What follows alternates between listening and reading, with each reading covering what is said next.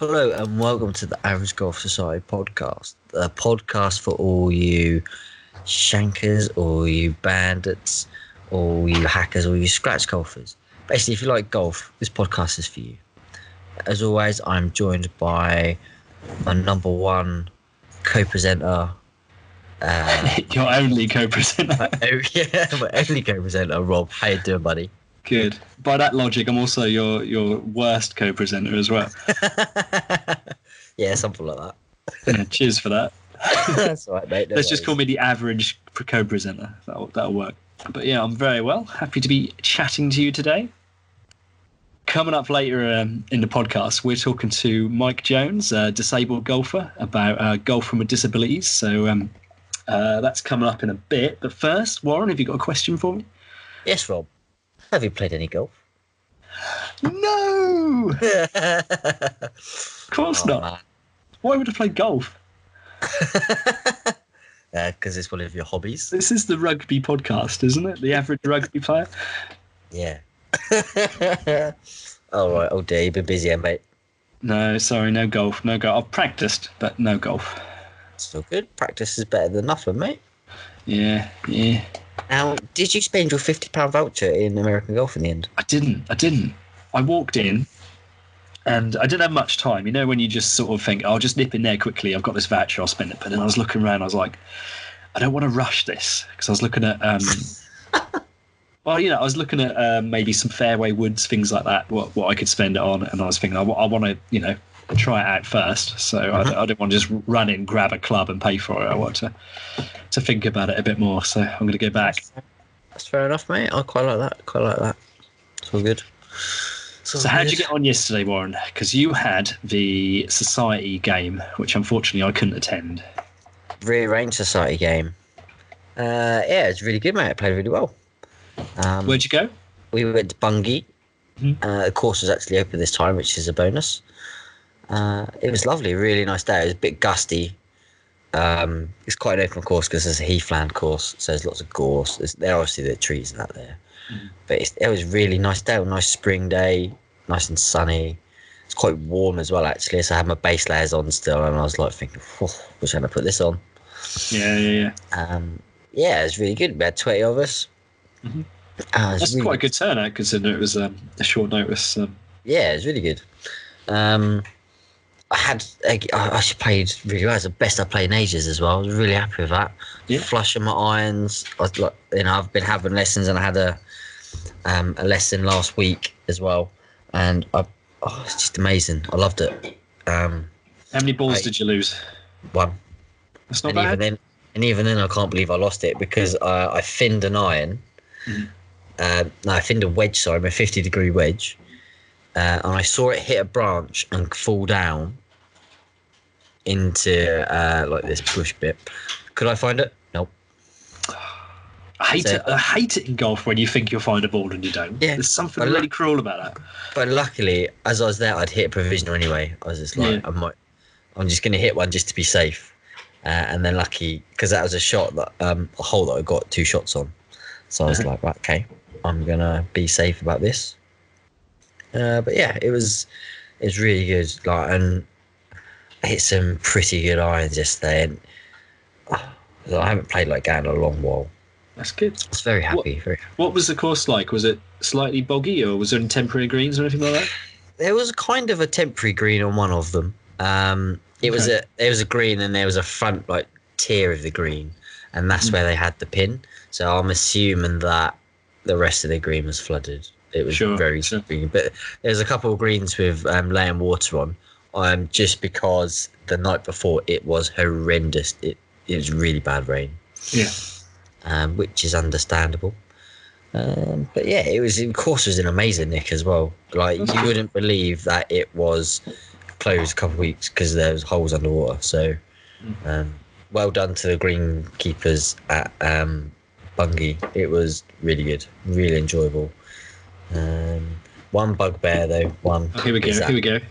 No, it's just that the greens were spiked. That was all. They'd been aerated. Oh, I see. Yeah, that is annoying sometimes. Yeah. It is annoying, but it's got to be done. So it's fine. You know, we just it's got to be done, and you know, it's all good. Can't grumble. tee boxes were good, bunkers were good. Lots of ground under repair on the course, which was new sand in bunkers and new turfed bits, which is good because they're looking after their course. Yeah, it's that time of the year though, isn't it, when they're sort of doing all this ready for the prime months. So it's forgivable. Yeah, it is good. What did you eat? Well, they had bangers and mash, so I just had bangers. Just sausages on a plate? Yep, just sausages and a little bit of gravy. It was delightful. It's a rub-on meal. And that's another thing for Bungie as well. For cancelling on us the other week, they gave us £5 off our Society Day money, how much that cost. And they actually chucked in a free sweet as well. Oh, nice. Which was really nice. They didn't have to do that. And what did you have as a sweet? Well. An ice cream sundae. It was delightful. Lovely. And there was sticky toffee pudding and treacle pudding as well. People had. Wow. My God. Yeah, it was really. Yeah, it was like they did really look after us, and like they look after us there anyway. But it's really nice for them. You know, they didn't have to do that. It's great. It's good. Yeah, it's good because we had a little grumble I did last time. We got turned away from about things like that. So yeah, it's good that they did that, made amends all that. Yeah, it's nice. So where does this put you in the league table? Well, I came third with 32 points, as some of you saw on our Instagram. Hard fought 32 points, I'll tell you that. And that puts me top of the league, Rob. Oh, you're top again. Top again, mate. Yeah. We all know the story, though, Warren. Every year it's the same. You go top. 2 years on the trot. Yeah. I've been top, and then I've lost it on the last game. The season, yeah. You're still in with a shout, though. Like, you're not that far behind. You've got some hard graft to do, but it's doable. I think I'm 18 off you, though. It's quite a bit, but possible. Yeah. We'll see. Need you to miss a few. Yeah. But yeah, like yesterday was really good. One of the Thursday night shankers won as well, which is even better. I played in his group and he just kept it straight. It's so good, so good. But yeah, it's a really nice course. I really enjoyed it. I always really enjoy it to play there anyway. We haven't had shit weather there when we've been either. It's always been nice and sunny. Yeah. Where are we going next month? It's Barn and Broom. We're off to Barn and Broom, yeah, on the Hills course, which is a nice course. I won there last year on that course, so yeah, it's going to be good. Out of 10, I would rate the course 8 out of 10. Nice, that's a good one. It is good. Like I said, I just thought it was really good. Even though the greens were spiked, they still ran true. Yeah. And they were really quick as well. Fairways were nice. You know, there's some really nice holes there anyway as well. I'd recommend anyone in our local area in Norfolk, Suffolk and Essex to check Bungie out. It's a really good golf course. Nice. Really good. It's a shame you weren't there, mate. I am. There you go. Tell me about it. So, on the last podcast, Rob, we talked about tees, didn't we? We did. Tee boxes. And you asked me if my local golf course, Aldborough, what they call their tees. Mm-hmm. So, I had a lesson last week to which I was speaking to James. And I asked him, what do you refer to your tees as? He said, we refer to them as front, middle, back. And I was like, he said a few, and I was like, pardon? So I have got 3 scorecards in my hand from Aldborough Golf Club. Uh-huh. We have red tees, black tees, yellow tees, blue tees, and white tees. Okay. So what does each one do? So we've got red tees is the most. So they've got men. So you can play on the yellows, on the reds, blacks, and yellows. They're all the same yardage, but ladies and gentlemen have different pars. Whereas the white and blues is just a standard par. Like there is no ladies or men's. It's just a normal par. I'll print it up so you can sort of see it. That doesn't help the people at home. No, it does. Very good for an audio podcast. But yeah, it's a really they define them by sex. Like I said, as on them they have. So if you're a man and you're playing on the reds, you've got the par there. If you're a lady playing on the reds, it's got a par there. Same with the black tee boxes. Same with the yellow tee boxes. Mhm. Whereas the whites and the blues just says par, doesn't define what sex you are. Interesting. But another thing they also have at Aldeburgh, which I found very, very interesting, is they've got a green scorecard. Okay. So the green scorecard, in each of the yardage boxes, it has a little colour in the corner, and that's where what tee box you're teeing off from. So, for instance, if you're playing, like I said, so you've got 1, 2, 3, you've got 5 different tee boxes, right? Yeah. So on the first hole, you're teeing off at the whites. The next one, you're teeing off at the reds. Then back on the whites. Then on the yellows, whites, blacks, blues. Random. So you've got you've got different difficulties. So you've got a taste of all of the different tee boxes and of lengths of holes. Just to change up a little bit. Yeah. Do they sort of switch that around every now and then? So I assume so. Yeah. That's a good idea, actually. I think it's a really good idea. It's really nice. I've never seen that ever before anywhere.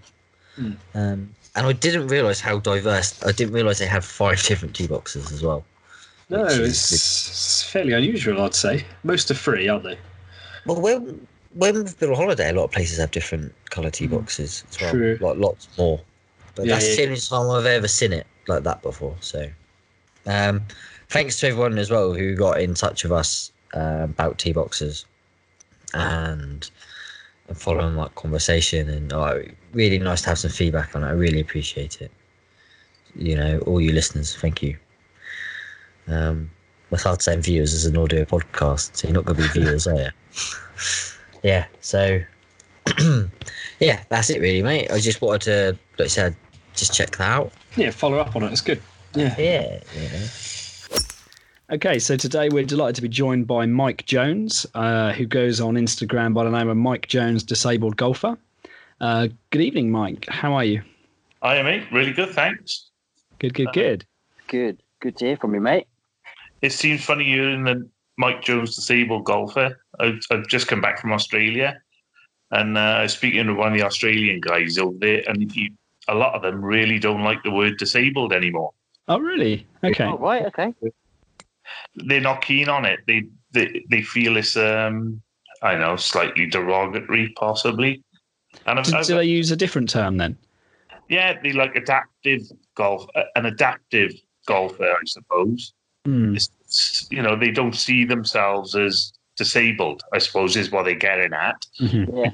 Yeah. I thought about it, and I tried to be a bit more pragmatic now I'm older, and it makes a bit more sense, But like the name of it, and it's because when people see me, it's much easier for them to remember me if I give them that handle. Sure. Yeah. Right, I know who you are now. If I just say Mike Jones. Yeah. Right, okay. And it's great on Google searches and everything. So, and it's all about awesome. So it all works. Oh, awesome, mate. Awesome. That's cool. So, I'm going to ask you, straight off, I asked the same question to all our guests. How did you get into golf, Mike? It's my wife's fault. She's going to take the blame. I was a football and rugby boy till I was 28. Not interested. I always loved any ball sport when I was growing up, but football and rugby were my passions. And my best mate, he said, "Come on, we'll try golf." And we went on the local pitch and putt place. Both of us managed to hit a couple of balls. How old was I? 28, something like that. 28 years old then, and we both got hooked from there. From that day, just hitting 1 or 2 decent shots, we got right into it. We used to play in the snow and everything. We were those crazy people you'd see on the golf course. So they just got to go out. And then it got to the point my wife sort of said to me, "Right, you've got a choice now, Mike.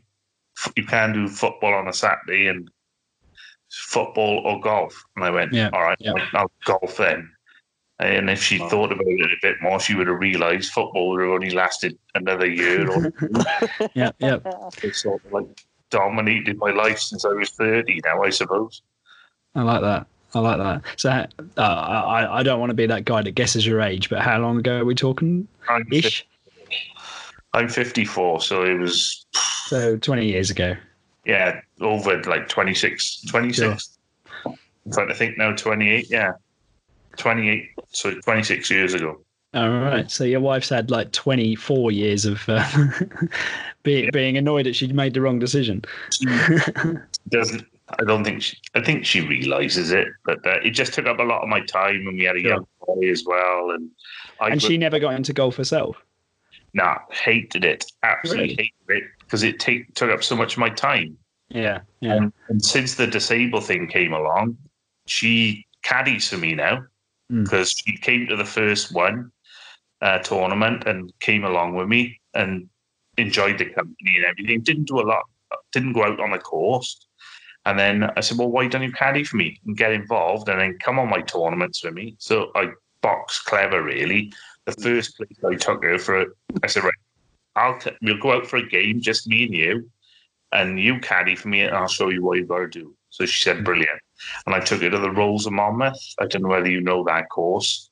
It's in southeast Wales. It was Henry Rolls of Rolls-Royce. Is his country, and they built a golf course there, and it's one of the most scenic golf courses in Wales. It's at a parkland course. It's beautiful. Oh, wow. Fashioned house there. So I took her there, and straight away she when we finished, she was just saying, like, I can understand why you want to go there now. Mm-hmm. Then I took her to the lesser ones then. Course first, and then get her involved, and she's loved it since. And disabled golf is completely different to normal club golf because there's much more camaraderie. Okay. A bit more of a mix-take, you know what I mean? Yeah. There's too much political correctness, in my opinion. I'm an old school guy. I like call it as it is. And we take the mick out of each other. The stuff we say to each other is crazy. You'd never see it on the mainstream news, but we because that's how we all are. And it's sort of like a support mechanism with us. We can go and say what we feel and take the mick, but know that we've all got each other's backs. It's a strong community in there. That's really awesome. That sounds really good, mate. Do you mind us asking what your disability is and how it came about? Yeah. I'm a left leg amputee and from a motorcycle accident, but I've been very fortunate in my amputation that I'm a through knee, they call. So there's two types of leg amputees. There's below knee and above knee. So below knee would be, the best example would be Pretorius, the sprinter. Sure, yeah. So got his own knee so he can control where his foot goes. So that they can be much more dynamic athletes. Yeah. Sure, yeah. The downside of that is they tend, because their leg has been cut in a place and their bone has been cut, they get a lot of issues with sores on the end of their residual limb or issues with phantoms. It's all the advantages also have a disadvantage. Do you know what I mean? So it can be really active, and that high activity gives them issues with their legs. So it's like a double-edged sword. And then above knee, they haven't got their knee, so they have to rely on a prosthetic limb to put their foot where it is, whether it be a mechanical device or an electronic device. Yeah. But I'm through knee, which means my thigh bone hasn't been cut. I've just lost my leg basically from the knee down. Mm-hmm. Okay.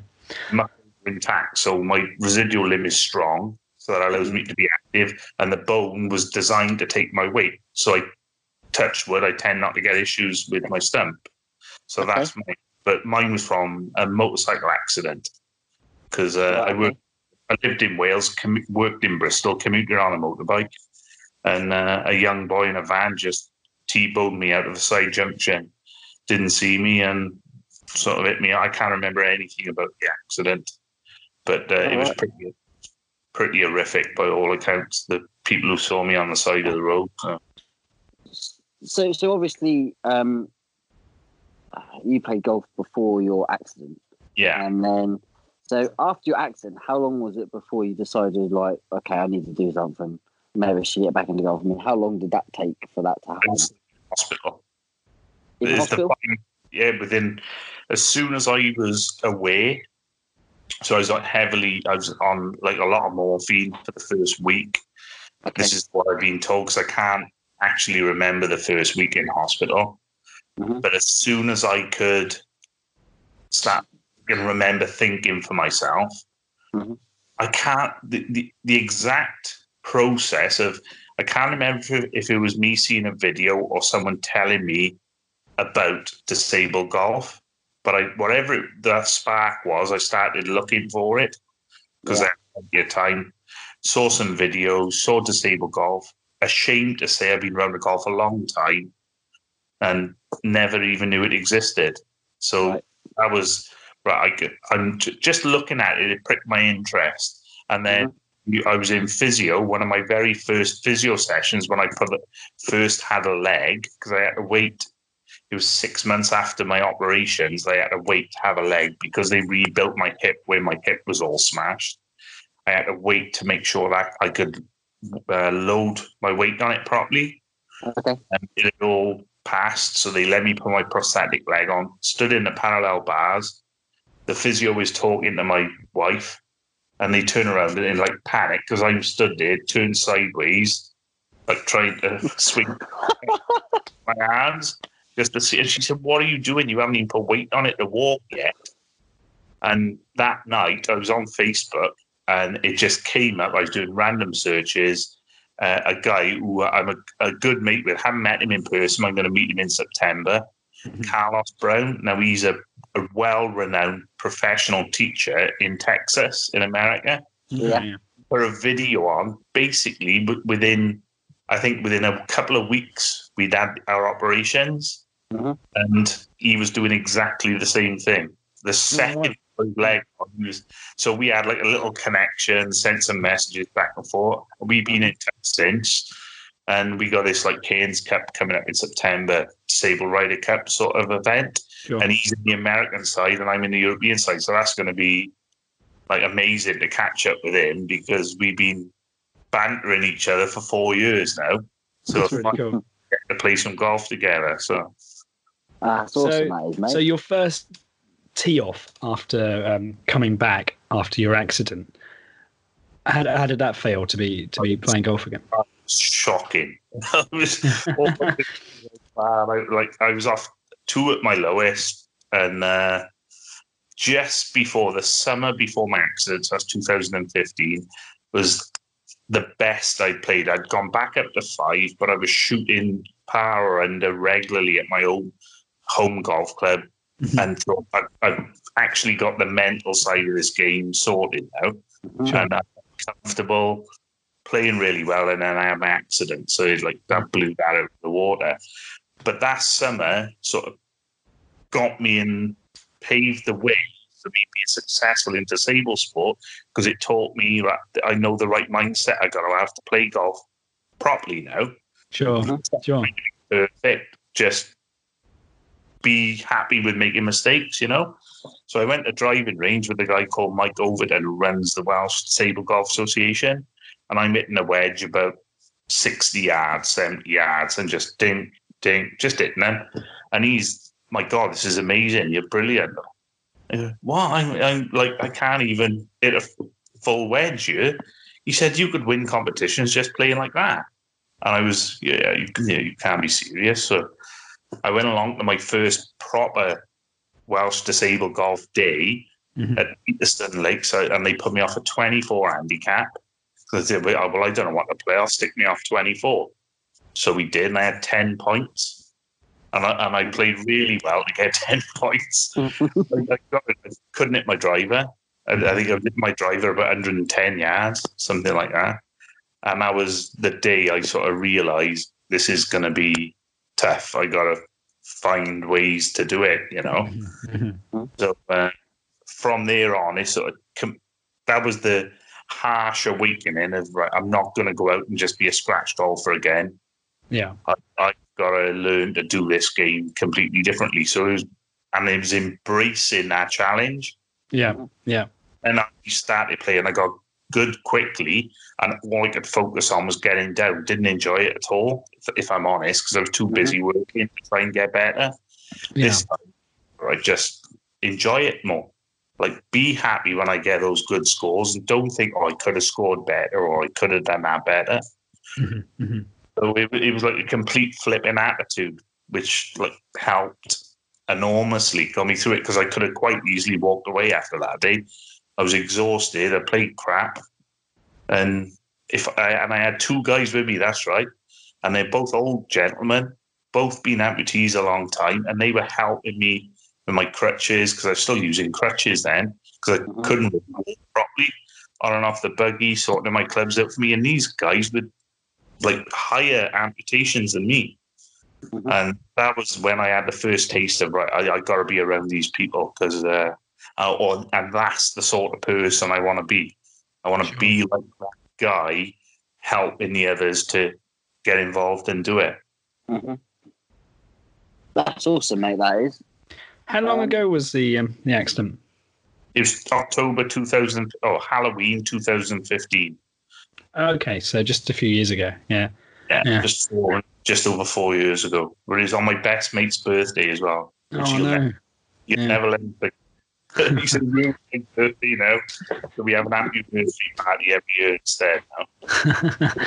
Fucking hell.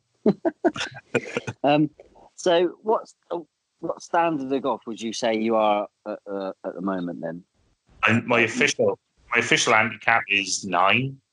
Right. But yeah, I've just had about 6 months ago. I had a new leg, like a robotic leg. Before that, a mechanical one, and just before I had the new leg, I played a 2010 course on the Celtic, which is a long course. It's like over just 7,000 yards off the normal yellow men's tees. Yeah. And I was shooting 74, 75s around there, playing with your mates and all, so nothing official. And I was playing really well. And then I had this new leg and thought, right, I'm going to kick on and do good. The new leg's come in, I can improve. 2 weeks before I was due to have it, fell over outside the Indian into railings, broke 3 ribs, and had another month hospital. Dear. Yeah. So and then winter comes, so you got the. So I haven't really had the chance to see what I can do. Great, but you guys know you might be great on the range, but on the course is a completely different. Sure. Yeah. Yeah, definitely, mate. Yeah, definitely say about that. So skipping a few, like last year, you done some work with Edgar and the European Tour, if I'm right. Yeah. Yeah. How did that come about? So Edgar, I played with the Welsh Disabled Golf Association, and a couple of the guys had said about Edgar, and at the time they were only doing 5 or 6 competitions a year in Europe. But because I'd won the Welsh Disabled Open and I won the Scottish one, this is when I was a higher handicap and my hip was broken and we didn't know, so I was playing with a broken hip. So that didn't help. So a year after my accident, I had a full hip replacement because the surgery all failed. And that hip replacement was the turning point, and I was away because I was pain-free. Yeah. So my handicap started bulleting down. I was winning lots of events, playing lots of Edgar events, got the number 1 in the European rankings, which are now world rankings. So I've gone back up in those now because I haven't played in an Edgar. I think the last one I played was Portugal in November, I think it was last year. And I hadn't played for about 8 years before that because I was just too busy with the Celtic Manor and the Cairns Cup and stuff I was doing. So now I'm ready to go back at it, and I feel I just want to see what I can do with this leg. So I'm still finding what the best way to use it, because I got a golf mode I can turn on my phone, which is and I swear to God, I even had someone ring me up, send me a message saying, "Is that legal? Are you allowed to do that? Isn't that like an enhancer?" I said, "What? No, it's called golf mode. It isn't it doesn't do it for me. It just puts the leg in a position that allows me to not fall over." So that was cool. Oh, it's amazing your legs got a golf mode. I love that. That's awesome. I didn't even think that was possible.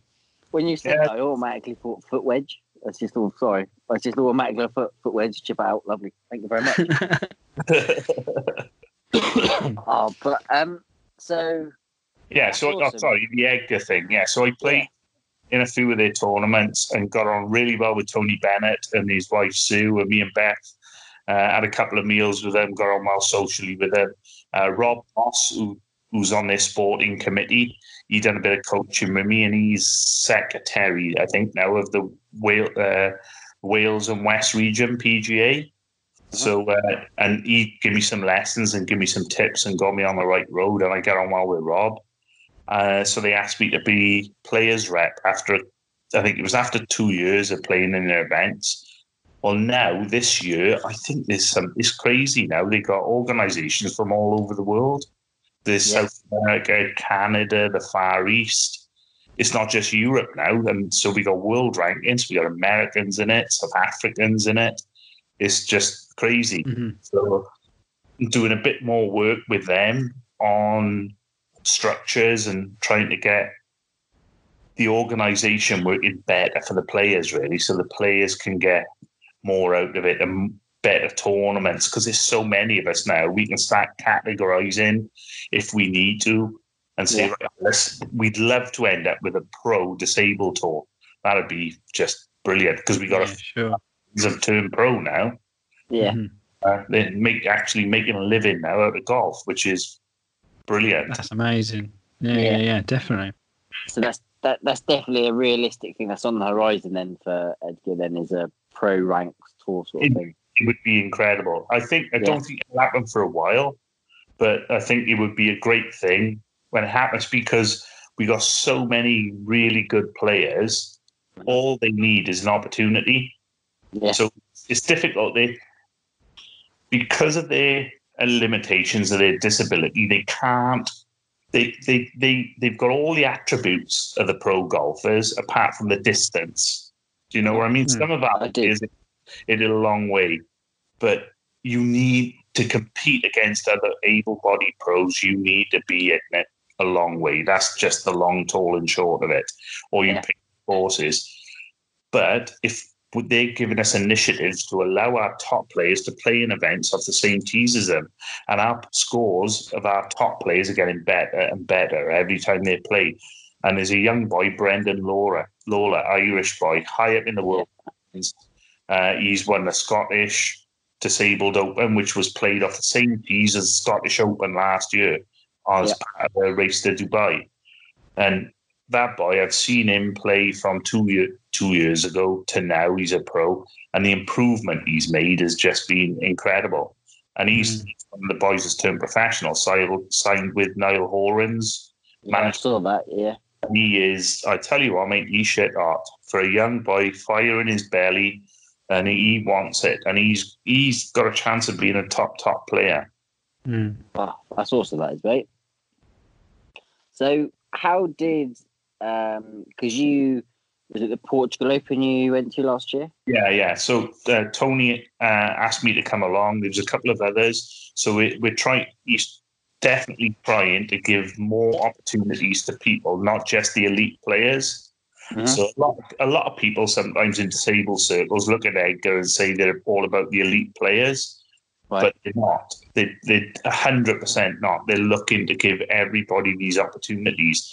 But whenever you build a relationship, so we're in the process of building a relationship with the European Tour, and that's going really well, and they're supporting us fantastically, especially the Portugal Masters are really supporting us. Mm-hmm. But I understand now, we need these elite players to open the doors to allow us less, sort of like the 10 handicappers above or the 20 handicappers. We'll all get an opportunity then, but somebody has to open the door for us all to go through. Sure. And that's the easiest and best analogy for it. And opportunities are starting to come. So the Portugal one, they've sent 3 lots of different players now to that event. And all we do a little demonstration match. And then we basically sell tickets at the gate, speak to the public and get them to donate prizes or enter a raffle draw, all about raising funds. And Tony asked me to speak at the Pro-Am dinner. And I got quite emotional because Keith Pelly introduced me, and I thought he was just going to do the CEO, thank the sponsors, blah, blah, blah. Here's Mike, do your talk. But he was so inspiring in what he said. I was getting a bit choked up as he was introducing me. And I start my talks dead flat and build the story and then give the emotional end to it. Where I struggled to do it right from the beginning. I was in about stuff. But it went down a storm, and the guys, this is how this world is working. Darwin Escapes, who do holiday homes around Britain, they won the Pro-Am. And the guy asked for the microphone and said, look, I've just heard this amazing speech off this guy, really emotional. And I thought he was on about Keith, but he was on about like my talk. And he said, I'd never heard of Edgar, but I have now. And they offered to double whatever we raised that week as a donation. And that was like, just blew us away. Because they worked bloody hard, the people at Edgar, throughout that Portugal week, raising money, and they get 25,000 euros on average they tend to raise. And that's through selling small amounts of sponsorship and raffle tickets. So to get that much money takes a huge amount of effort. So for him to do that was just incredible. And I think we've got a day planned in June, this coming up now, with Darwin Escapes, where they're going to do a golf day purely to raise funds for Edgar. So that's all in the planning stages. So we'll have some more details about that soon, and that'll be brilliant. That will. That sounds amazing, mate. It does. What an inspiring thing as well. That is unreal. That's so good. We just could not believe it. It was so exciting to actually reach people and make them think differently, and that's all it's about. It's just people understanding. We don't want you to feel sorry for us. No. We need to understand the difference we're making to all these disabled people out there, because we got so many more players, and it's all about, instead of people just sat at home, with very little social life because they don't want to go out and they don't want to interact. You get them out, you get them interacting around like-minded people. They come out of their shells. And they find a sport they can do, because it's a static ball. The ball don't move. So that's why people paralyzed from the chest down can play golf. Yeah. There's a way to do it, and there's some way for them to play and a way for them to compete then as well. So it's helping so many people, and that's the key. How did the pros take to the disabled? So there was yourself. Yeah. Was Mike Brown there as well? No. In the Portugal Masters one, there was myself, Gareth McNeely, Marcella Neggers, who's a lady pro, but she coached the Dutch disabled team, and Tony Lloyd. And his disability is short arms, and he's amazing. Golfer. Yeah, I love watching his swing. It's amazing. He's on fire, Tony. He's such a nice guy, such a good player. So we was us four, and they paired us up with a pro each on the Saturday evening. And there was the four leaders, who's Hayden Porteous, Tom Lewis, George Coetzee. Who was the other? I'm trying to think who the last pro was. And God, I can't remember his name, the last pro. But he with bloody George Coetzee, and it was the bloody day Wales were playing South Africa in a World Cup semi-final. So when they shouted it out, and he went, "Oh, I got the English point." I said, "I'm not English, I'm Welsh." And he went, "You put me with a Welshman." He was So we didn't do great. We didn't do great in the comp, but I saw him the next day because we had passes to go everywhere. That's the beauty of the thing. When we go there for those events, we're there to raise money, but they give us passes to go everywhere. So we just walk onto the range on the Sunday before he played well on the Sunday. Go out speaking to him in the book, congratulate him because South Africa beat us and all. And it was and exciting insight and those guys, you can tell they're just normal guys. Once you get past that rope, they're in their environment, they just relax and they're just like us. They just want to speak to you and be mates with you. Nothing's too much trouble for them. I think it was Richard McAvoy was the one. He was really good with us, and Grant. I made the mistake here. Ryan Fox. Because the first thing I said to him, I said, "How many times do people call you Grant?" He just looked at me, went, "All the in time." I said, "Well, he was a legend." He said, "I know." So we had a good laugh about it, But he's a guy and strong. See him on the range. You watch him hit the ball up close. It's scary. Yeah. Oh man, that is so cool. So, do you think after doing that, that's really pushed Edgar into the forefront? And do you think that that's brought a lot more disabled golfers? Well, sorry, I'll rephrase that. A lot more disabled people bringing them into golf after that event? That's Edgar's goal. Edgar's goal is to get 500,000 new people, 500,000 new disabled players. Sorry, any players. It's just getting more people to play the golf, because it isn't just the physical disabilities you can see. The best thing about golf, and you guys will know, is it's very difficult to be depressed or down when you're on a golf course. Yeah, 100% true. Yeah, I agree with that. It brings you a base. You're around people who are struggling with everything the same as you. So you're in the same boat as everyone, but you're mixing. You're not sat in the house. And that's the key factor. So, and Edgar understand that. So it's not just about disabled golf, it's about getting everybody playing, because the benefits are just, there's no other sport like it. Sure. Yeah. We totally agree with that. Yeah. We talked about doing a podcast about mental health and how golf helps that. And I'm sure what you're talking about is perfectly valid for anyone with a mental health disorder as well. It saved my life, mate, because God knows where I would have been in hospital if I didn't have golf. And that's the other thing I'm fortunate about. Yeah. I couldn't do my job. I was good at my job, electrical engineer, couldn't go back to doing it. And if I hadn't had golf to do, and me and my wife still talk about it now, God knows, I really don't know what I'd be doing. It's so many doors and avenues that I just don't get to play as much as I want, because I'm so busy doing other stuff that's been led from golf. So, sometimes it's not just playing the game, it's what the game introduces you to. Yeah, definitely. So you said at the start of our chat that you've just been to Australia. What was that for? What was that? Australia.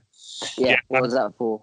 So my wife has got family there, and I've been trying to get her to let me go to Australia, because the original plan was to go for 8 weeks. And with this new world ranking, Australia have a heavy bunch of tournaments between February and the end of March. We're going to America in April for a big trip stroke holiday to try and meet up with some of my friends I've met through the Disabled World on Facebook to meet in person. So we're traveling right from the East Coast through. So that was a big holiday or thing for the year. And then I had a message off Gavin Kirkman, who's CEO of PGA of Australia. I met him in Port Rush, just bumped into him on the street, walking back to the gigs, and him and Roger Davis. Roger Davis used to wear the +4s. You might not know him, you might be too young to know him. I know who he is, yeah. So all these people walking past him, I was like, oh my God, it's Roger Davis, because I was watching him when I first started playing. We got talking, give me his card. If you're ever in Melbourne, give me a shout. So I did.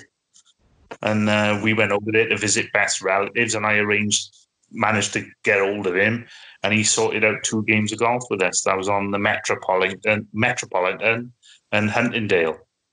And nice. Nice. Because he's a member there. And he introduced me to the owner, and the owner, they were just brilliant, saying, right, you tell us when you come in, get you on the course, no worries at all. If you want to play Royal Melbourne before you go home, call me, I'll ring them. Okay. I'm like, so I'm saying to my wife, I've had 2 days of golf in the middle of our holiday.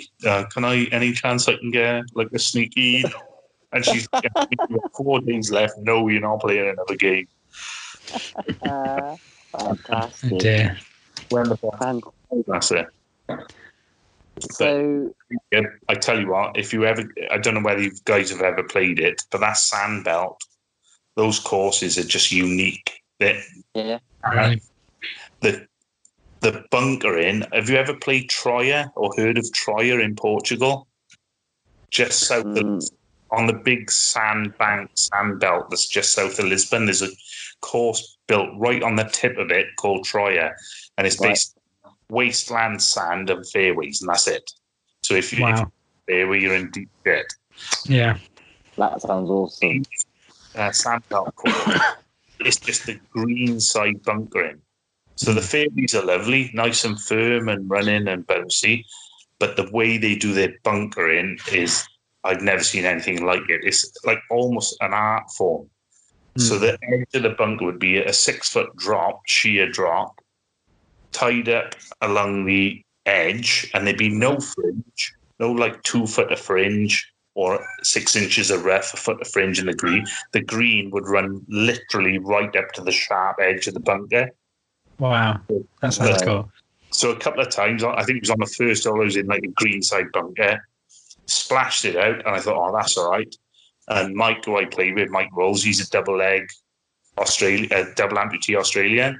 He went, sit down. I said, that's all right, they'll catch in the fringe. He said, there's no fringe. I went, what? So the bunker, and I've run about 6 foot past the flag, and it's just trickled, and it's just stopped, like another foot, and it's down in another 6 foot drop on the bunker the other side. So I got a flavour of how difficult it is, and he said the greens are slow. They must have been running 10, and he said, oh, they're really slow today. So really? When they firm them up and they quit, I just imagine it being impossible. You go in a greenside bunker. It's given me an appreciation for how good the bloody pros are. Yeah. Because you just, it looks, you can't, it's difficult to describe and put into words. When you play it, you just look at it, you think, my God, it looks intimidating. Mm-hmm. So much pressure on your second shots. So it's a different, it's definitely a cross between links and parkland, if you know what I mean. So the bunkers look dirty and old-fashioned and linksy, but the course looks parkland. So it's a unique experience. I'd recommend. I'll have to check that out. I'll have a look. That sounds really cool. That sounds good. So, Mike, what are your plans for like the rest of the year? What have you got coming up? But we're off to America now in April. And that's a bit of golf in there as well. That's hopefully with the owner of the Celtic Manor, his son, who's helped us amazingly with relationships with the Celtic Manor. He's got Sir Terry Matthews on board with our event in September, the Cairns Cup. So hopefully I'm meeting up with him and playing some golf. And some of the other guys I've met on Facebook and social media, the Americans, meet up with them. That's that. Then July, I might be going to Cron-sur-Cier because I know a member there. And I went over to the European Masters last year, and that's the most spectacular place I've ever seen golf in my life. It's just, and the players are different.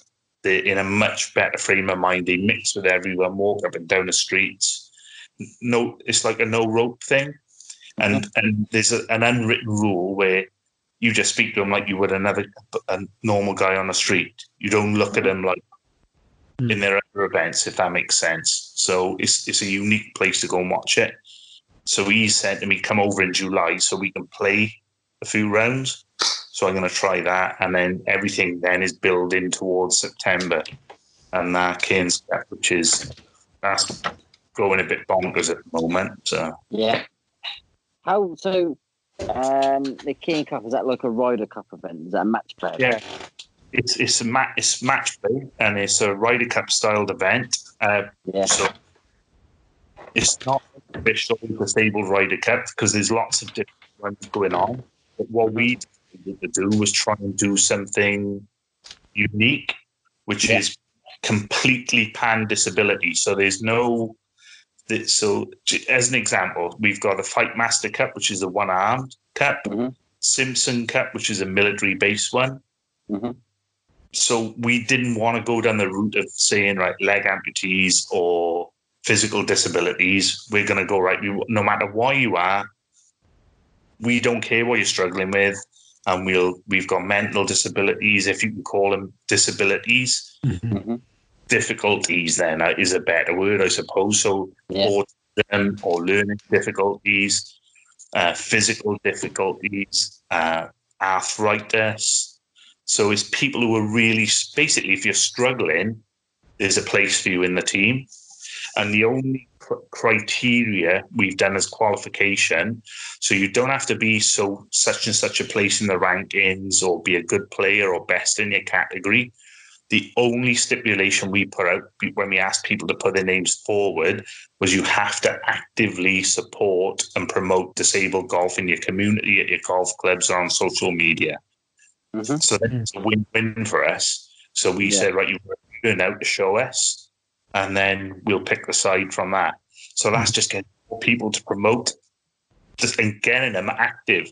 Instead of just participating in disabled golf, you promote it. So we get the right people in our side. And the Americans, who we get on really well with, do the same thing. Now, the Cairns Cup was basically born out of a competition called the Phoenix Cup, which has been played for a long, long time. Sometimes it's between Scotland and England, sometimes it's between Scotland and Europe, or Scotland and America, or Europe and America, different formats.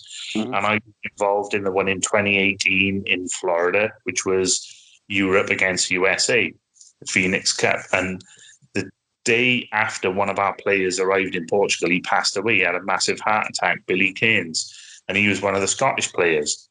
And it devastated us, obviously.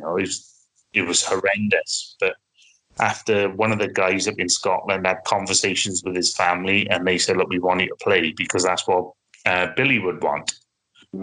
So we played it, won it, and it was really powerful. And then two of the guys were talking about a week after and said, look, we can't let this drop our way, and we need to keep this going. So they decided to form a new competition with all the right ethos behind it and called it the Cairns Cup. So the cup is the Billy, but the competition is called the Cairns Cup after William Cairns, who passed. So his family are coming down in September. They're going to present the trophy. So Terry Matthews is going to be there, the owner of the Celtic Manor, because it's the 10th anniversary of the Ryder Cup being there. Right. It was at the Celtic. It's on the Ryder Cup course. So it's going to be unbelievable, honestly. So we got it Friday, Saturday, and Sunday. So it's 7th of September to the 13th. It's for a full week. Got a big Aman planned with loads of sponsors, loads of celebs come in, a lot of top golfers. We're hoping to have some ex-Ryder Cup players there as well. That'd be amazing. So, and the sponsorship has just gone absolutely bonkers. I can say it because I know it's true now, because I know the competitions that have been out there. It's the biggest disabled event there's ever been in the world. This is going to be the money that's going into it now and promoting it is that I can't believe it's grown this big in such a short time. And since the Celtic Manor have got on board as like one of our major sponsors, it's just accelerated, and that'll happen now all through the summer. You'll see it on their social media platforms. So it's going to be big, and we got plans already for the next two events. So that's all the way up until 2024. Wow. That's amazing, Mike. Well done on sorting that out for a start. That's amazing, mate. It's going to be incredible, it is. And everybody's going to want to play on it. And all they got to do if they want to play on it is promote disabled golf. It's such a simple idea. Yeah, definitely. Yeah. Category. So we have 0 to 4, 0 to 5 players for the next category, for the next category, and for the next. We have 16 players. So we go right up to 54 handicap. Because the bit that we enjoyed about the Phoenix Cup was Jim Thompson, who's part of the Scottish Disability Golf and Curling Society in Scotland. Said he might shout at me now, but I think he was 77, 75, 77. Yeah. And he held the winning putt for the match. And he's a 22 handicap. And what other sport could a guy off that handicap with that disability and that age have an opportunity to do what he did? Mm-hmm. That's the ethos behind what we're doing, giving those people the opportunities, people who would never normally even consider it. And the more people that see it, the more people want to do it. So it's just that building that momentum and keeping that circle going that feeds more people. It's such a simple idea, but it's so powerful. That's great, Mike. That's great. That is amazing, really. I really do hope that goes well for you in September, mate. Really do. So on social media, mate, like where can people find you? So it's Mike Jones Disabled Golfer. That's my Facebook page, Instagram and Twitter. Website now is MikeJonesGolf.com. Nice.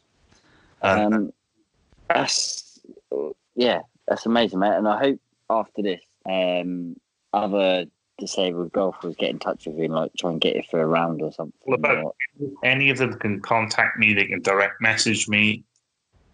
There's contact pages through my emails, and there's a couple of videos on there and a couple of talks I've done. So if there's anything that interests them, all you got to do is give me a shout. Awesome. That's great. Thank you very much for that, Mike. Yeah, thanks for talking to us tonight. This has been really interesting. I like that a lot. That's all right. I enjoyed it. I like to talk. That's my trouble, see. You'll have to come on again then. Definitely. So that was Mike Jones, Disabled Golfer, all one word on Instagram. He's such a nice guy. I had a really good chat with him, and I learned a few things as well about disabled golf and like all the stuff he's done with the European Tour. It's amazing. Thank you for coming on. And if you're disabled and you're listening to this and you don't know where to start with golf, like there you are. Get in touch with him. He'll start pointing in the right direction and stuff. If you noticed, we didn't even ask our staple questions at the end, and I have messaged him to ask him as well. So there's his song that gets him pumped for golf is "Back in Black" by AC/DC. Absolute banger. Cannot not. I can't fault that one. No. And the Shitters Club, he said that he hears in his garage is a John Daly Wild Thing driving iron. Now that sounds a beautiful thing. It does. I'd like to see that. And the other thing he also forgot to mention that he is an ambassador for the Celtic Manor. So if you guys have got any Celtic Manor related questions, drop him a message as well. I'm sure he'll be quite happy to answer them and point you in the right direction with things like that as well. Yeah. So it's all good. Just to say again, his Instagram, it's Mike Jones Disabled Golfer, all one word. Yeah, really good guy. Really good guy. Have you got any plans to play golf, Rob? I do. Yeah? Yeah, in the very near future, probably this week. Oh, have you? Oh, fantastic, mate. Yes. So hopefully we can talk about it next time. I love it. That's real good. Yeah, I think hopefully you're going to be playing golf as well. Good. Mind you, with our rearranged society, it's only 3 weeks until our next society game. So I know, it's mad. Yeah. It's cool. It's going to be a good day. I'm looking forward to that. So, Rob, if somebody would like to email us, mate, where can they do that? It's averagegolfsociety@gmail.com. Bloody lovely. Send us any questions you want. Send us ideas on what else we could do on the podcast. If you want us to talk about any particular subjects, please do. If you want to just say hi, you can. If you want to come on the podcast, drop us an email and we'll make it happen because we love talking to average people about average golf. What about the old Instagram, mate? Warren? It's at the average golf, all one word. This is our only social media that we use on Instagram. Don't do Twitter, don't do Facebook, don't do YouTube. That's another question, actually. Someone asked us why we don't do YouTube. It's quite easy, because I struggle to get my phone out and record myself playing golf for the Instagram, let alone do it on YouTube. I ain't got no time to do that. Do you know what? I was thinking about this. I might put a few videos on a YouTube channel over the summer.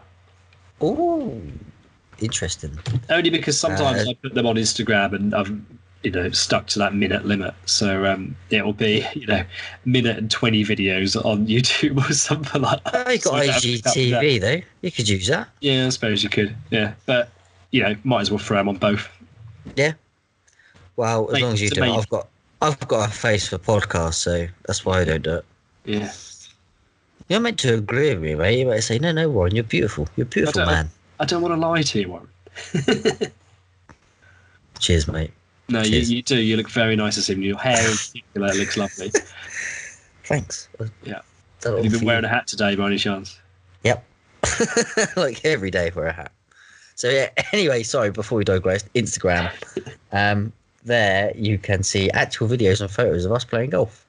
You can also see a good friend Tim, who actually made it to the society game as well on Sunday. Yeah, how did he play?